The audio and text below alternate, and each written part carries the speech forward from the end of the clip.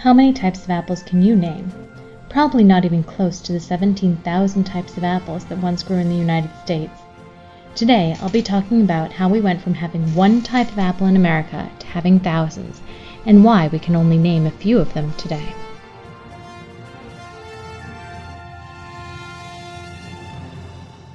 Hi, I'm Samantha and welcome to Footnoting History. Today, I'll be talking about apples. When I grew up, I believed there were only two varieties of apples, Red Delicious and Granny Smith. I preferred the Red Delicious. I can honestly say that while I became vaguely aware of other types of apples at a fairly young age, I can't recall ever trying one until I was in college, and it was only in my late 20s, with my adventures to farmers markets, that I began to become more acquainted with the true range of apples that are available. The fact of the matter is that although there's only one type of apple indigenous to the United States, the crabapple, which technically is edible but really isn't all that palatable, we have grown 17,000 different varieties of apples in the United States alone. Of these, only a few are available in the supermarket today. So the story I have to tell you is one of great expansion and exploration, followed by a period of consolidation and, more recently, re-exploration. Apples probably originally hail from Kazakhstan, where to this day one can find wild apple groves teeming with every possible variety of the fruit. Apple trees, however, can be found pretty much all over the world, and there's good reason that apples have migrated from Asia and made their home all over the globe. First of all, they travel well. Apples were often picked by travelers as they passed through, and they could travel for days before being consumed. When eaten by animals, apple seeds can travel up to 40 miles in a single day and then pass through the digestive tract of the animal, at which point they're still able to produce a healthy plant. Moreover, apples are adaptable. As with people, when apple trees reproduce, they do not create clones of themselves. Instead, every seed will produce an entirely different type of plant. Some of these plants survive better than others, and the ones best adapted to each locale will survive. Therefore, apples can be grown in most regions of the globe, albeit with more success in some places than in others. Today, I'll be focusing largely on the story of apples in the United States, which is the second largest producer of apples after China. As I noted before, the crabapple is the only type of apple indigenous to the United States. It can actually be used to make cider, but because of its small size and bitter taste is not ideally suited to even that task. When European explorers came to America, they brought apple seeds with them. Now, in order for two trees to produce the same type of apples, planters follow a process called grafting, whereby a shoot or bud from the desired plant is inserted into the stem of a sapling. When the young tree matures, it will grow fruit similar to that of the parent tree. Humans have been using the technique of grafting for at least 3,000 years, but it takes some effort, and it means that in addition to seeds, one needs to transport shoots from desirable trees. Therefore, when Europeans started planting apple trees in the United States, or I should say in North America, they often skipped that step. To be honest, it hardly mattered what apples were being grown, because colonists did not, by and large, intend to eat the apples.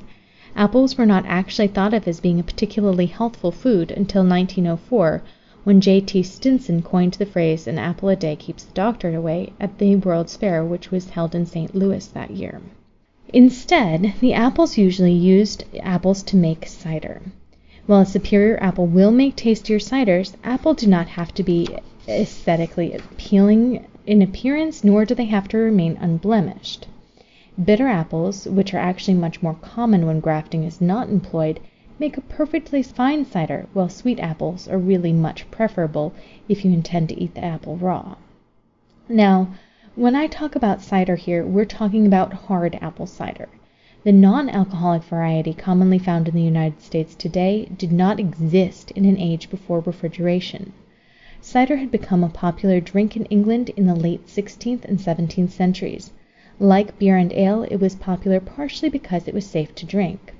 Cider was also pretty easy to make. All you need to do is juice the apples, leave the juice in barrels for a few weeks, and during which time the juice undergoes the process of fermentation, and poof, you've got cider.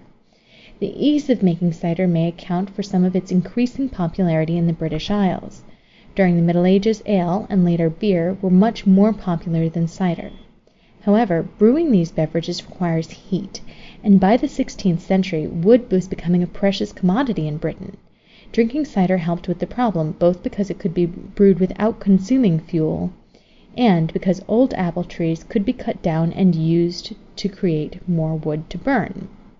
Obviously, fuel was not really a concern to colonists in the future United States, but they were already used to drinking cider, and it provided a taste of home.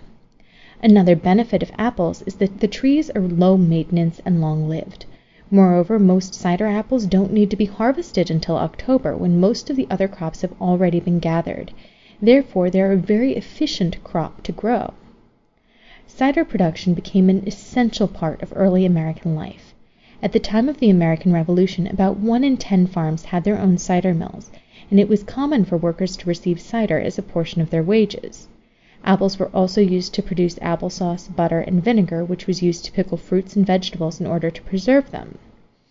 As we began to expand towards the west, most land grants came with a clause requiring new tenants to plant at least 50 apple or pear trees. Such rules ensured that apples would make their way to the west coast.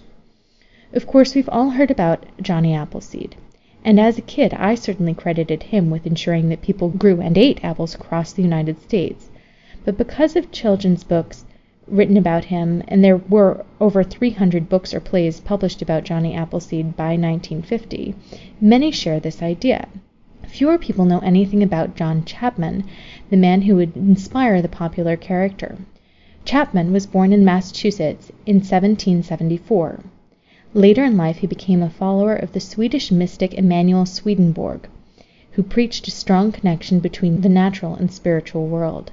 Chapman's religious faith later inspired him to help restore the Garden of Eden by restoring natural diversity.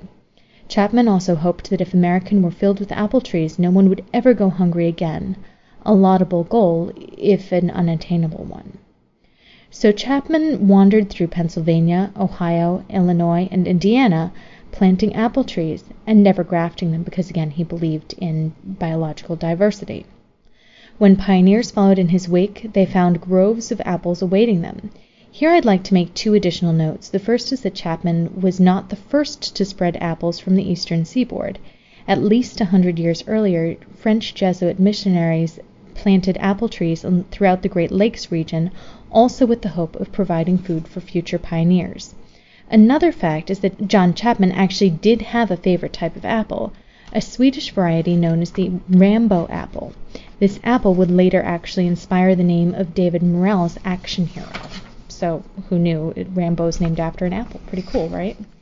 And so, although apples did not originate in the United States, they quickly became our national fruit, and today they are second most popular fruit for American consumption following the banana. In its early history, the American apple was more often drunk than eaten.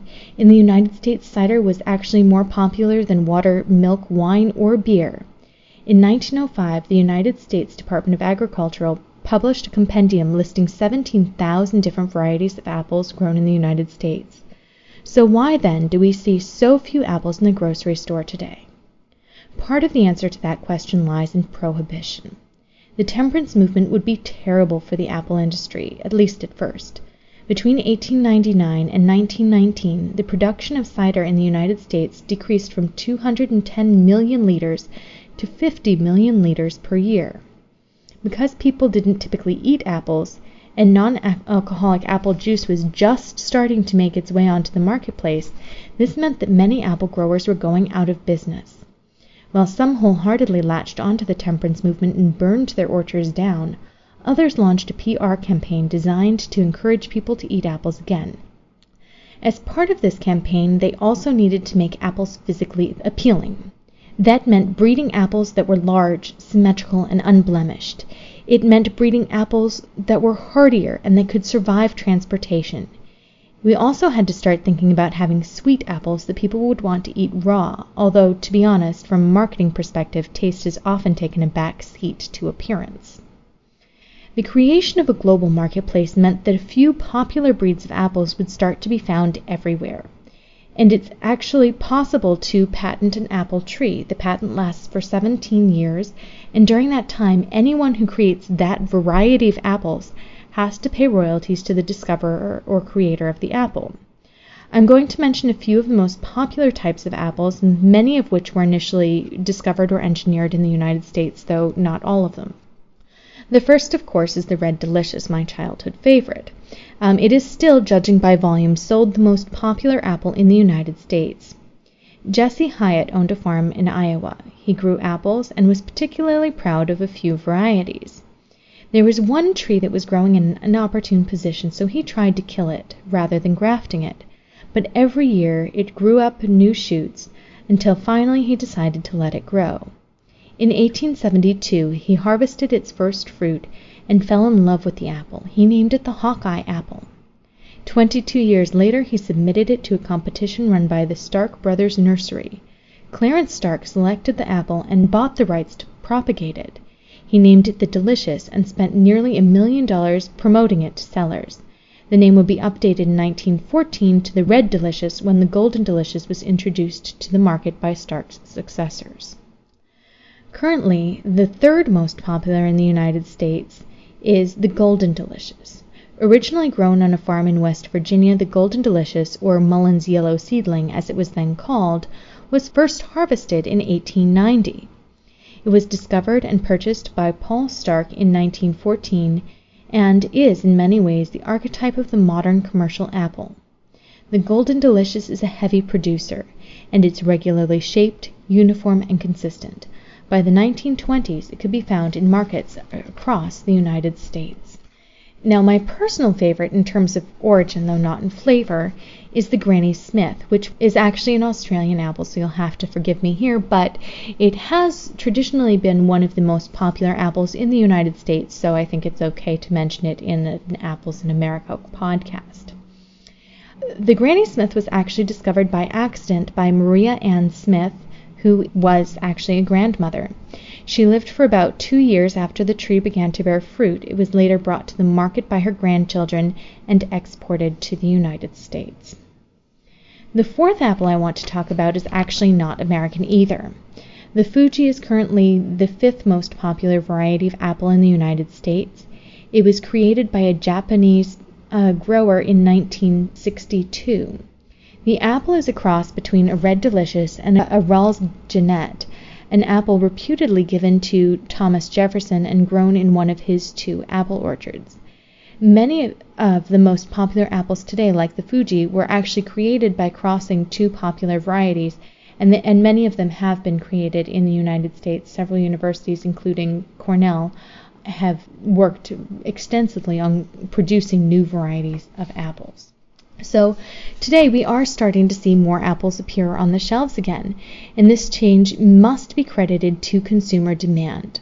We're starting to want more from our food. We want variety. We want organic options, though, by the way, it actually is harder to grow an organic apple because apples attract a lot of pests, and we want our apples to appear unblemished. Most importantly, we want flavor from our food. And many of the popular varieties of apples, although they ship well and retain their crispness, don't actually always have all that much flavor.